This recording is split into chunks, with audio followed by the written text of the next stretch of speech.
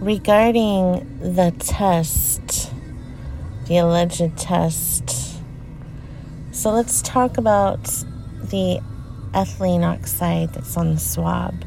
Do you really know what you're putting inside your body? It's just a swab, right? Wrong.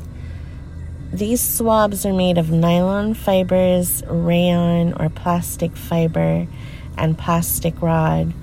There's also been some videos with silver fibers and what look like nanotech fibers. They are sterilized in ethylene oxide. What is ethylene oxide? Ethylene oxide is used as a pesticide and a sterilizing agent. The ability of ethylene oxide to damage DNA makes it an effective sterilizing agent for medical instruments such as the PCR, LFT, swabs and smear tests, but also accounts for its cancer-causing activity.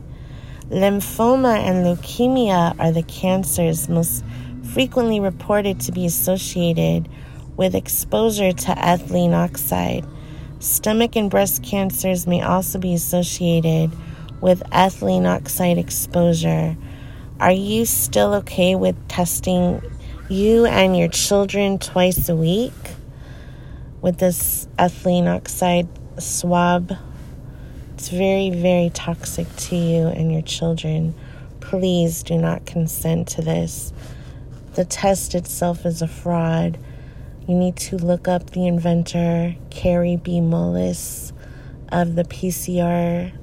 He was the inventor and stated that it cannot diagnose anyone. It is simply used to analyze DNA. So really look him up, please, and read his interviews and quotes. Watch his videos. K-A-R-Y, B as in boy, middle initial, Mullis, M-U-L-L-I-S. Thank you.